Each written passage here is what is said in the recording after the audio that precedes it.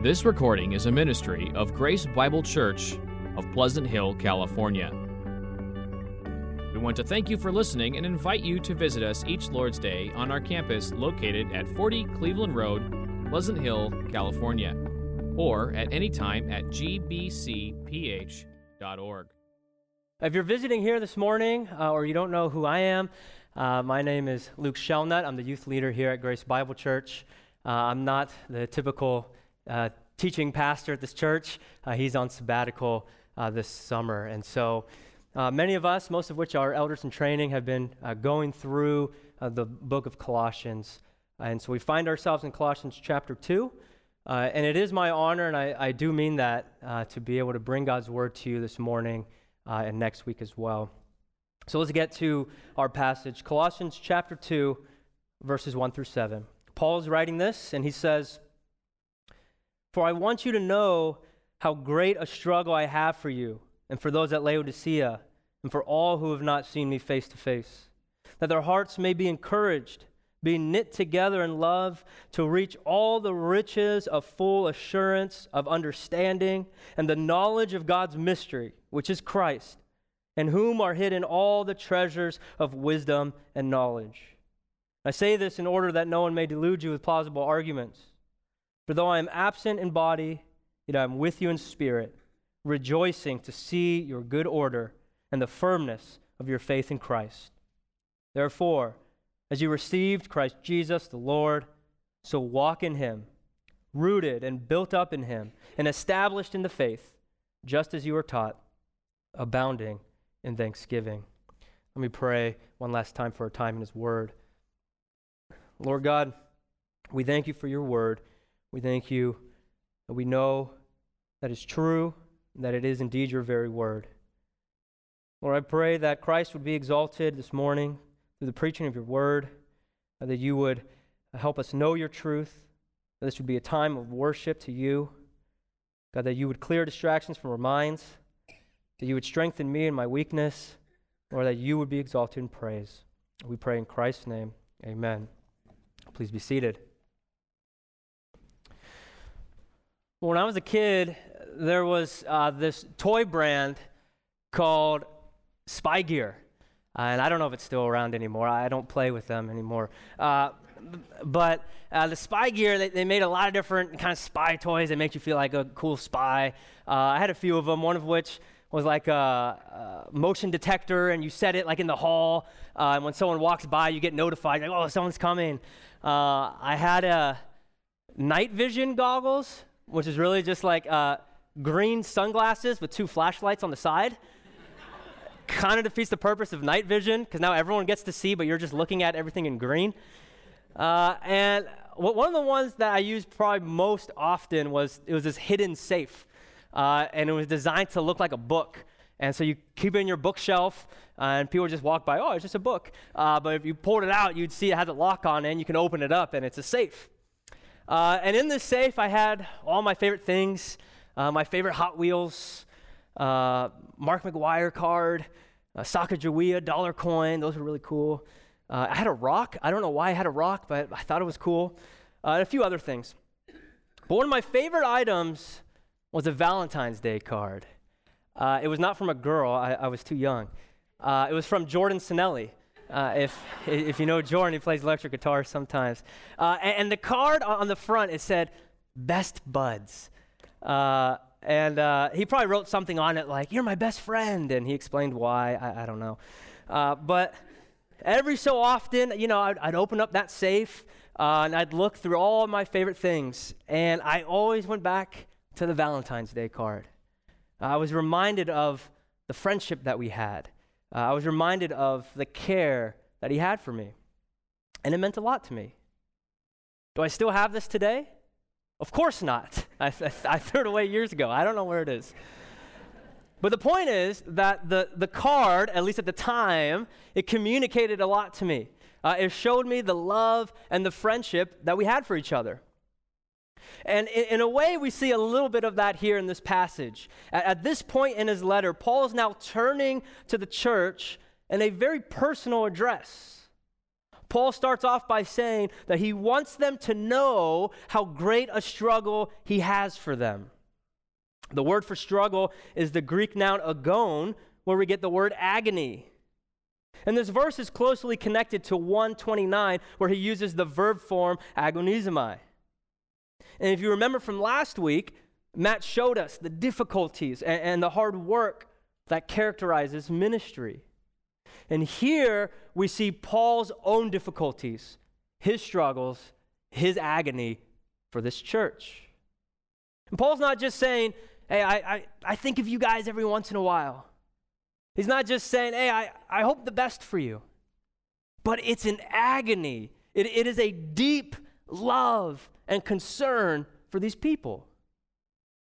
In this passage, we see Paul's personal address as he shares his concern for this church. And specifically, this concern is regarding their love for one another and their doctrine of Christ. He then instructs them on how they can address these specific concerns. So this morning, we're going to look at both Paul's concern for the church and Paul's instruction for the church. All right, that's our roadmap for this morning and early afternoon. Let's jump in here. First, Paul's concern, verses 1 through 5. The first thing we see is that Paul's concern extends to many. Verse 1, who is it that he's concerned for? Who is he agonizing over? Look at verse 1. He says, for I want you to know how great a struggle and agony I have for you and for those at Laodicea and for all who have not seen me face to face. His struggle is for the people in the Lycus Valley, those in Colossae and Laodicea and possibly even Hierapolis. What's striking is that he mentions those who have not seen him face to face. Remember, Paul's in chains, and he is yet to visit the church in Colossae. And he knows some of the people, such as Epaphras, in whom he's getting the report from, but there are many in whom he has not met yet. And it is even these people in whom Paul agonizes over. It is these people whom he has not met that he says, I have a great struggle, agony for you. Isn't that incredible? Is that not something that we can learn from? Do you have a heart for the saints? Do you agonize over them? Do you care deeply for the saints? What about those in whom you've never met? What about those who aren't in your inner circle, who aren't your closest friends? Do you care for those who you don't really connect with? You know, those who sit on the other side of the church? Or those first hour people? Those guys are crazy. I said the same thing to them about you, so. What about the missionaries we support? What about our brothers and sisters in Nigeria, and Afghanistan, and North Korea, and Somalia, and all around the world? Do you care for those people? Do you agonize for them? They are just as much as your brothers and sisters as those who are sitting next to you right now. Paul has never met many of these Christians, and yet he agonizes over them. He struggles greatly for them. How is it that we struggle for someone? What does that even mean? What does that look like to struggle for someone? I believe the greatest way that we can struggle for someone, and the way in which we see Paul struggle for these people, is by caring for their spiritual well-being. Do we need to care for the physical needs of others? Yes. There are great practical ways in which we can and we should show the love of Christ to others. But what we see here is that Paul is addressing their spiritual needs. What is he agonizing over? He is concerned about the spiritual dangers that threaten these churches. Whether he knows these believers or not, that doesn't matter to him. He is concerned for their spiritual health and their spiritual well-being. And he knows of the spiritual dangers that they face. He knows of the false teaching that is starting to infiltrate this church, and this concerns him. And he cares deeply for their spiritual health. That's what we see in this passage. We see that in other places as well. 2 Corinthians 11, you don't have to turn there. Maybe write down 2 Corinthians 11. I won't read it word for word. I'll kind of summarize it. Listen to what he says to the church in Corinth. He says that he's received 39 lashes 5 times.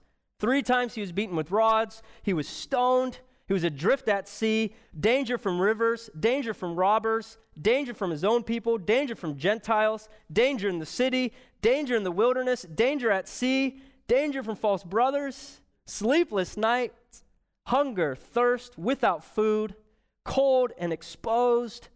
And listen to this, verse 28. And apart from other things, there's the daily pressure on me of my anxiety for all the churches.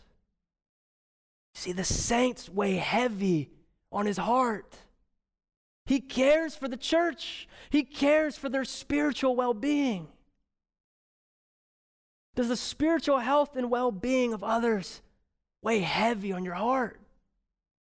Are you involved in such a way with others that you are aware of their spiritual struggles and their spiritual dangers? Does your heart agonize over their spiritual burdens? You know, being part of TYG, of the youth group here, I get a real inside look of the struggles and the burdens of our students. And our youth have heavy burdens. Our young people, they have heavy, heavy burdens. They have temptations I've never had to face. They are in the thick of spiritual warfare. It's not all fun and games. I'll often come home from youth group on a Wednesday night and I can't sleep. And I'm wide awake with their burdens on my heart. And I struggle. And I agonize.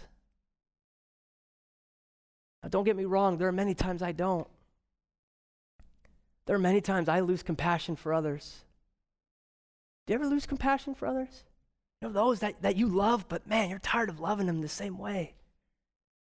I confess, even as I was preparing this week, someone not from TYG, someone was texting me and they wanted to call me to discuss the struggle that they were going through. You know, hey, you know, I got to call you. Can we talk? And to me, it seemed trivial. And I thought, come on, right now? We're doing this again? I have a sermon I have to write. Yeah. It was at that moment I realized how hypocritical, how uncompassionate I was. I was literally at this point in my study. And I was like, okay, God, I get it. And so I confessed my sin. I got up and I made the phone call. We ought to have a deep concern for the spiritual well-being of one another.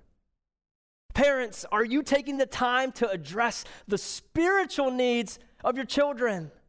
Not just making sure they don't hit their brother in the head with a block. That's good. But are you making them aware of their inward rebellion against the holy God?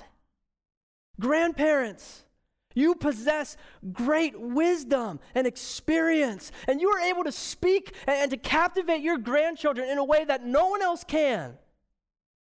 Speak to them the truth of God. Friends, we ought to speak to each other in a way that is open with our sin, open with our struggles, and we care for each other's spiritual well-being. It's not always easy. It's not always comfortable. But my challenge to you is to be comfortable with the uncomfortable. And that's coming from someone who struggles with that. Now remember, you're not the Holy Spirit. And you cannot change the hearts of those you love. But God has given you His truths to share. So share it. God has given you the freedom to pray to Him. So pray. Paul has a deep concern for this church. And it is the spiritual well-being that Paul now begins to address. And that's what we're going to look at next in the next 2 points. The first spiritual well-being that he begins to address is that Paul's concern is regarding love. Verses 2. Paul's concern is regarding love. Paul starts by addressing the heart. Look at verse 2. He says, that their hearts may be encouraged, being knit together in love. Now, the heart is not to be mistaken to simply how they feel, or even simply their own affections, maybe like we would use heart today, talking about our own affections and our feelings. In ancient writings, that'd be more referred to as the bowels, right? Or the bowels would be referred to their feelings. But the heart is much more. The heart would often refer to the person's inner being, the center of their personality, the core of who they are. Their affections and their emotions, yes, but it's much more than that. It's also their will and their thoughts and their outlook. And it is the heart and the very inner being and the mindset of these Christians that Paul is addressing. And he does this first by saying, your hearts may be encouraged and knit together in love. See, love needs to be at the very core of the believer. Christianity is not just this mindless intellect or belief. Christianity is characterized by love. Jesus says in John 13, by this all people will know that you are my disciples. How? If you have love for one another. John says in 1 John 4, he says, you can't say that you love God but not love your brother. Paul says in 1 Corinthians 13, if you spoke in tongues of men and angels, if you had all knowledge, if you had faith that can move mountains, if you gave everything away, even your own life, but you did not have love, it's for nothing. Love is at the very core of the believer, and it is the defining characteristic of our life. And for us to be knit together in love, it speaks of the unity in which we have in Christ. Ephesians 4:3 says, be eager to maintain the unity of the Spirit in the bond of peace. Beloved, we ought to be eager to maintain the unity with one another. I believe one of the prerequisites to love and unity is humility. It's really hard to love someone with a prideful heart, is it not? How can you? How can you truly love someone with a prideful heart? But humility opens the door for love and unity. Paul gives such a wonderful example of humility and love in Philippians chapter 2, as he shows the humility of Christ. As he says that Christ humbled himself by becoming obedient to the point of death, even death on a cross. Do you see the humble, sacrificial love that Christ has shown his people? That this Christ who is preeminent, we saw it in chapter 1, right? Remember Matt showed us the preeminence of Christ. This preeminent God, the creator of all, this Christ, he humbled himself, adding humanity to himself, lived a perfect, sinless life. And yet he died a sinner's death by the hands of sinful men, hanging on that tree, bearing the wrath of God for his people, forsaken by the Father. What love! What love that he would humble himself to the point of death, even death on a cross. 1 John 3:16 says, by this we know love, that he laid down his life for us. And what does John keep saying? He says, and we ought to lay down our lives for our brothers. What is the response to this, to the love of Christ that we've received? That we would lay down our lives for the brothers. We ought to have the love of Christ for one another.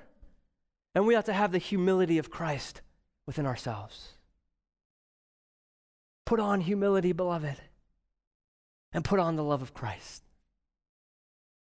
Christian, there is no room for pride with one another. Let us all stand at the foot of the cross together and realize that we are all on equal playing ground here. We all need the love of Christ equally. You are no better than they, and I'm no better than you. We are equal at the cross. Amen. We are equally deserving of the wrath of God. And if you are in Christ, then you equally receive the perfect love of God that we are all equally undeserving of.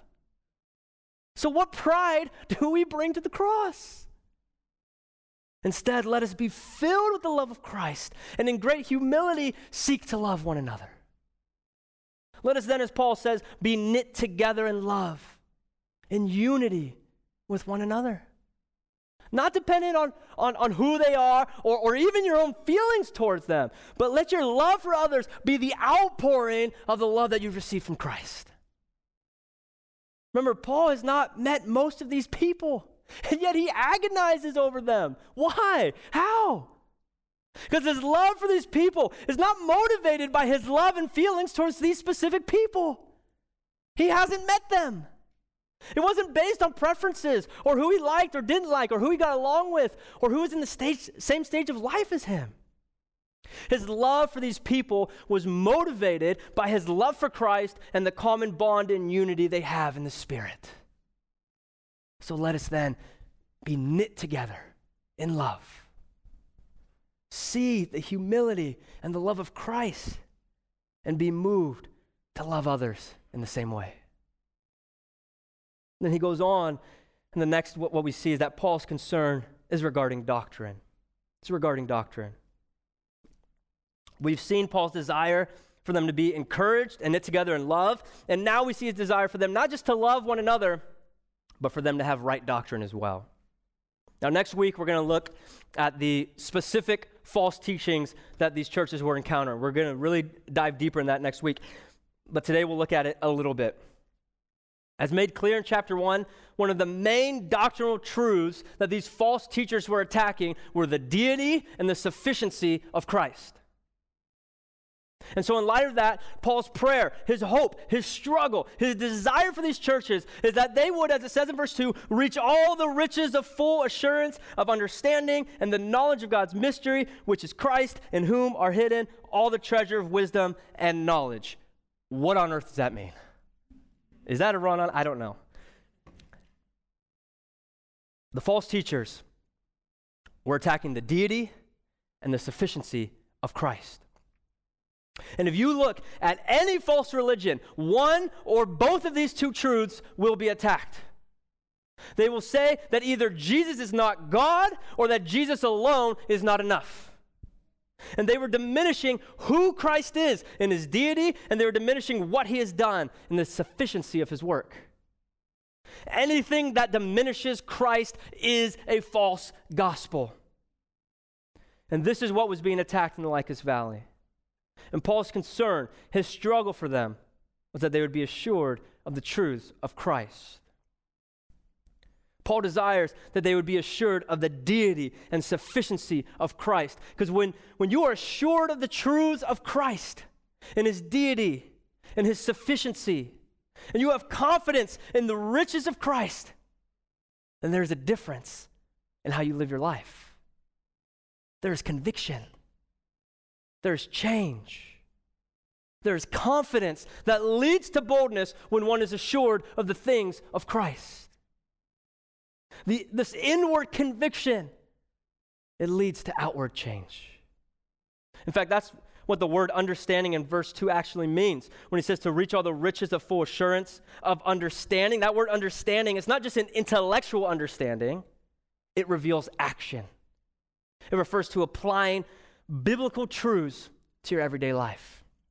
You are assured of who Christ is. And so because of who he is, you're confident that he's worthy of your life, to deny yourself daily, to pick up your cross and follow him and live for his glory. You're assured that he does work all things together for good for those who love him. And so you're at peace during hardship, knowing he is conforming you to the image of Christ. You are assured of the riches stored up for you in heaven. It's there, it's secure. So you live boldly knowing that to live is Christ and to die is gain. You are assured that nothing can separate you from the love of God. So you live with no fear, knowing you are forever secured in the hands of God. If there is no assurance of the things of Christ, how can we live boldly? We live in fear. We live timidly. We live unsure of the promises that are secure for us. We live unsure of the one in whom we live for. So be assured, beloved, of the truths of Christ. And Paul goes on to say that it is in Christ in whom are hidden all treasures of wisdom and knowledge. The word hidden is interesting. Why would he say hidden when he just said in 126 that the mystery that was hidden has now been revealed? Well, these false teachers claimed to contain a secret knowledge, a hidden knowledge, a superior knowledge, one outside of Christ. And Paul's saying, don't search for these hidden truths outside of Christ. He is encouraging these churches to look to Christ as the only place in which the treasures of wisdom and knowledge can be found.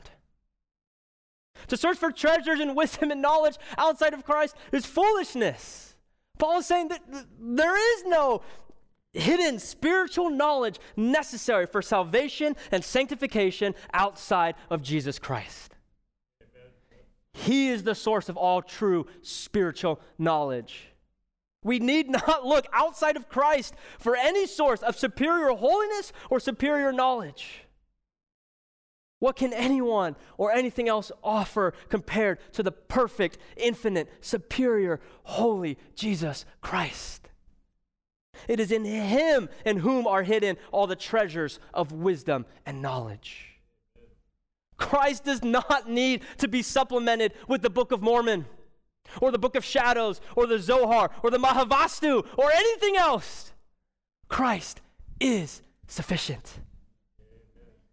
And Paul wants to assure the believers of this, so that, as he says in verse 4, so that no one would delude them with plausible arguments. He knows, and he's concerned of the false teaching that is penetrating the church. Now, while Paul does give a stern warning, he also rejoices from afar, from prison, of the good report that he's heard from them. As he says in verse 5, for though I'm absent in body, yet I'm with you in spirit, rejoicing to see your good order and the firmness of your faith in Christ. This tells us that even though their faith was strong, Paul still found it necessary to warn them. Even though their faith was strong, Paul still agonizes over them. Beloved, do not let your guard down. Your faith may be strong, and praise God if it is. But do not become overconfident lest we put our guard down and we would be deluded with plausible argument. We ought to continue to stand firm in what we know is true, because you can be assured that the enemy will attack. In fact, both these words, the word for good order and the word for firmness, were both military words. The word for good order was a word that referred to a line of soldiers ready for battle. It's good order. And the word for firmness was a word that referred to the solidity of a formation of soldiers. They're solid, together, firm. There is a spiritual warfare.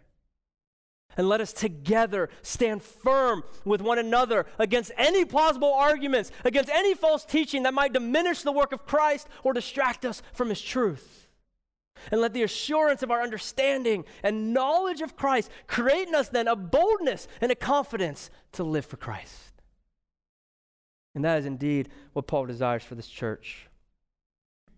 And so in doing so, he continues by giving them instruction on how to do this. He instructs them.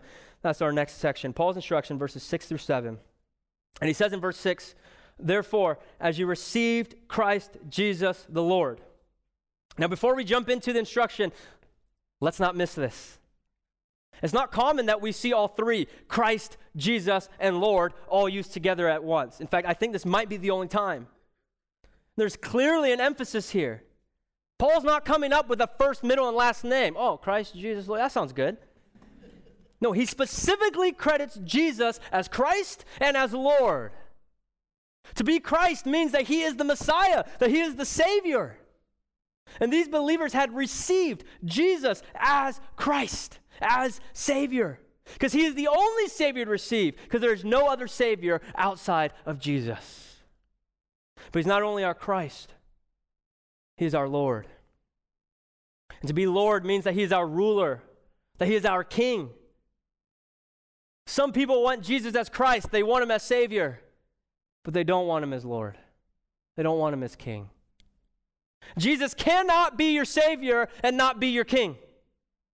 To have received Jesus as Savior is to receive him as King.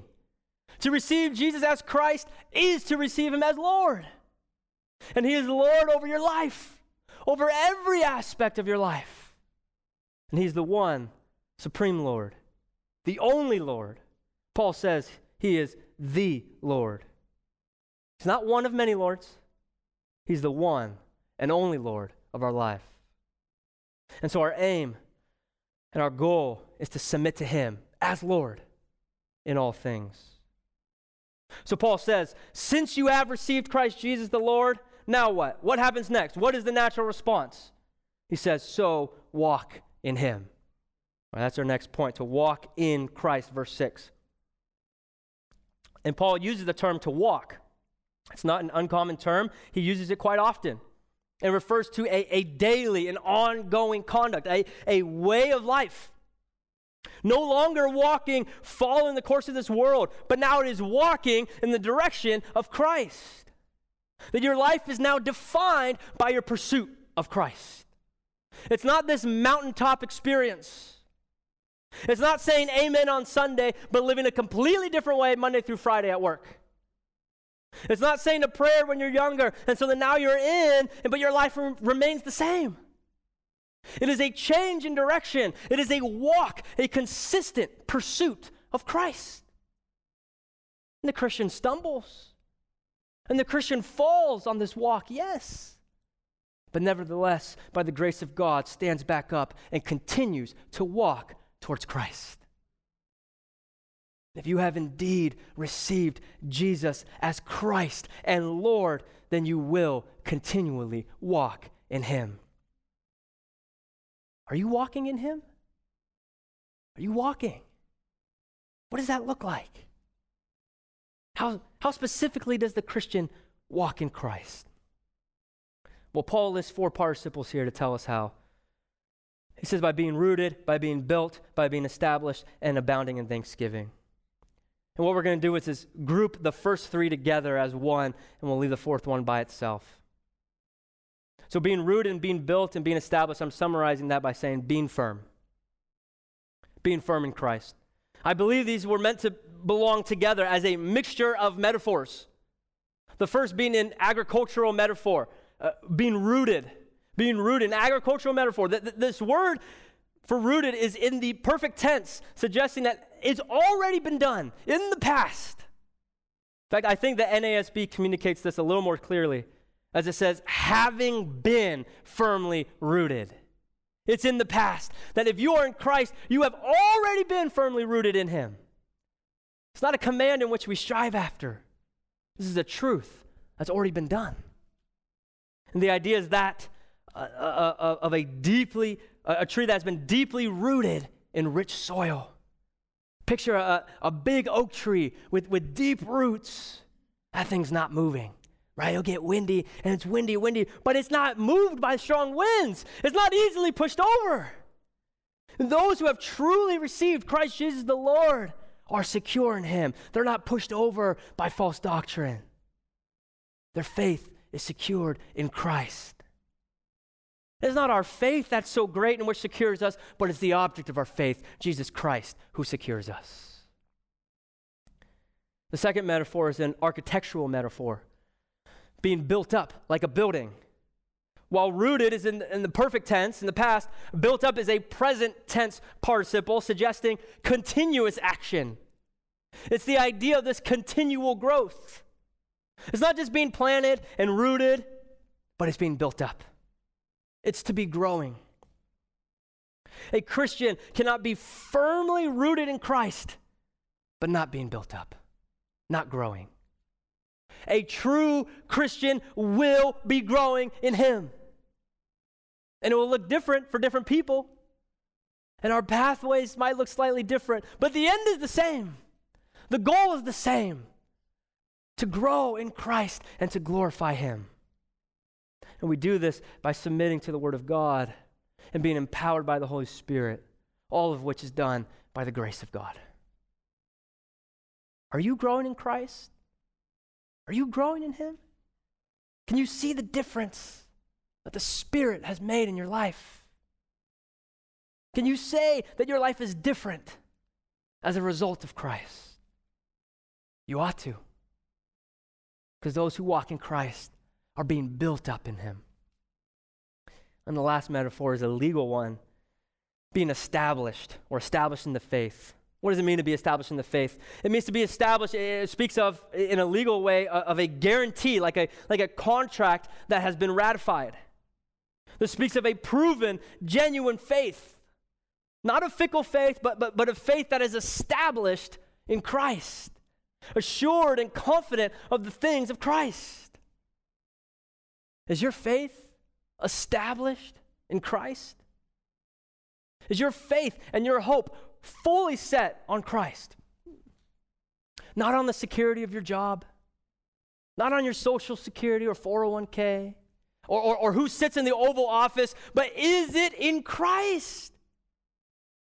To have established faith in Christ, it creates a freedom, it creates a boldness now to live for Him, because you're assured and you're confident in the reigning power of Christ. And so when your faith is established in Him, you can let everything else go and know, I'm going to live for Him. I have confidence in Him. And lastly, we see to give thanks in Christ. To give thanks in Christ, as he says at the end of verse 7, abounding in thanksgiving. This is the last instruction. The final participle in this verse is to abound in thanksgiving. And this kind of completes the circle. This is the final part of the puzzle, I believe. If you think about everything else that we've read, that it is when we are full of God's love in our hearts, when we are firm in our understanding of the doctrines of Christ, when we've received Him as Christ and Lord, when we walk in Him, rooted and built up and established, it is then that we respond in the abundance of thanksgiving. How can we not? How would that not be our response? We ought to be like the leper who it says in Luke 17 that when he saw that he was healed, turned back, praising God with a loud voice, and he fell on his face at Jesus' feet, giving Him thanks. See what you have been healed from, beloved. You were a leper. See the amazing love and mercy and grace of Christ and praise His name with a loud voice and fall on your face at the feet of Jesus and give Him thanks. Do you overflow with thanksgiving? Abounding in thanksgiving? Not just being thankful, but giving thanks and abounding in thanksgiving. Are we not so easily discontent? I know I am. But let's put things in perspective a little bit here. We are rich in Christ. Why complain? Why grumble? How long will we go today until our next complaint? Maybe we'll make it to dinner. Maybe not even. Maybe the ice cream social. They don't have mint chip? Come on. Let us remember the riches we have in Christ. And let us overflow with thanksgiving, knowing what we have in Him. I mean, it's silly to complain when you think about it. We're full in Christ. What are we complaining about? Do you actively give thanks to God for what you have in Christ? Notice, Paul doesn't instruct them to begin being thankful. He instructs them to abound. Abound. I don't think it's possible to overthank God. So don't worry, keep thanking Him. All that we have is by His grace, none of which we have earned or we deserve. Thanksgiving to God is the natural response to understanding the riches that we have in Christ. So abound in thanksgiving. And let me be clear. The point of this instruction to walk, to be firm, to be thankful, it does not in any means make you right with God, nor should it be the main point of emphasis. The central point is not that we walk. The central point is Christ. That we have received Christ Jesus the Lord, and it is in Him we do any of this. If you have truly received Christ, if He truly is your Lord, then the walking will come. And you will be firm in Christ. And you will overflow in thanksgiving. So be careful not to get caught up in the doing. Be caught up in Jesus, who is your Christ, who is your Lord. As we close, I want to direct your gaze upon Christ. Christ really is the central point of this passage. Yes, we see Paul's concern for the church, his concern for them to love one another, his concern for them to have right doctrine. Yes, we see Paul's instruction to the church on how to address these concerns. But all of this centers around the person and the work of Jesus Christ. It is in Christ in whom are hidden all the treasures of wisdom and knowledge. It is in Christ in whom we place our faith in. It is in Christ in whom we receive as our Savior and King. It is in Christ in whom we walk in and we're rooted and built up in. It is in Christ in whom we abound in thanksgiving. You see, it's all about Christ.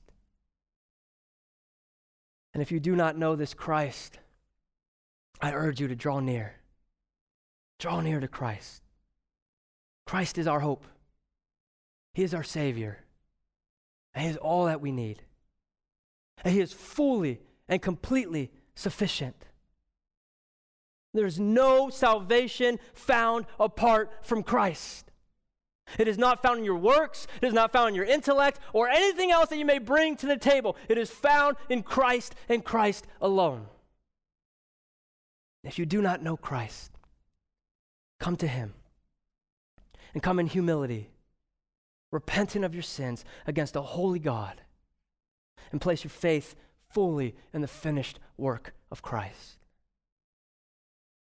Now, if you are indeed in Christ, if you have union with Him, if you have received Him as Christ Jesus the Lord, then you know the joy it is to live for Christ. And you know that no one is more worthy of worship and praise than Jesus Christ. So, Christian, I say to you, heed the words of Paul. Let the love that you received from God flow through you to show that same kind of love to one another, even those in whom you wouldn't normally love. Let the truths of who Christ is create in you an assurance, a confidence to live boldly for Him, no matter the consequences. And let the riches and the grace of God stir in you a heart of thanksgiving that abounds more and more. He is worthy of all glory and praise. He is worthy of our lives. So go and live for the glory and praise of Jesus Christ. Let me pray. Lord God, we thank you that you are worthy. Thank you, Lord God, for your love, for your grace and salvation we have in Christ.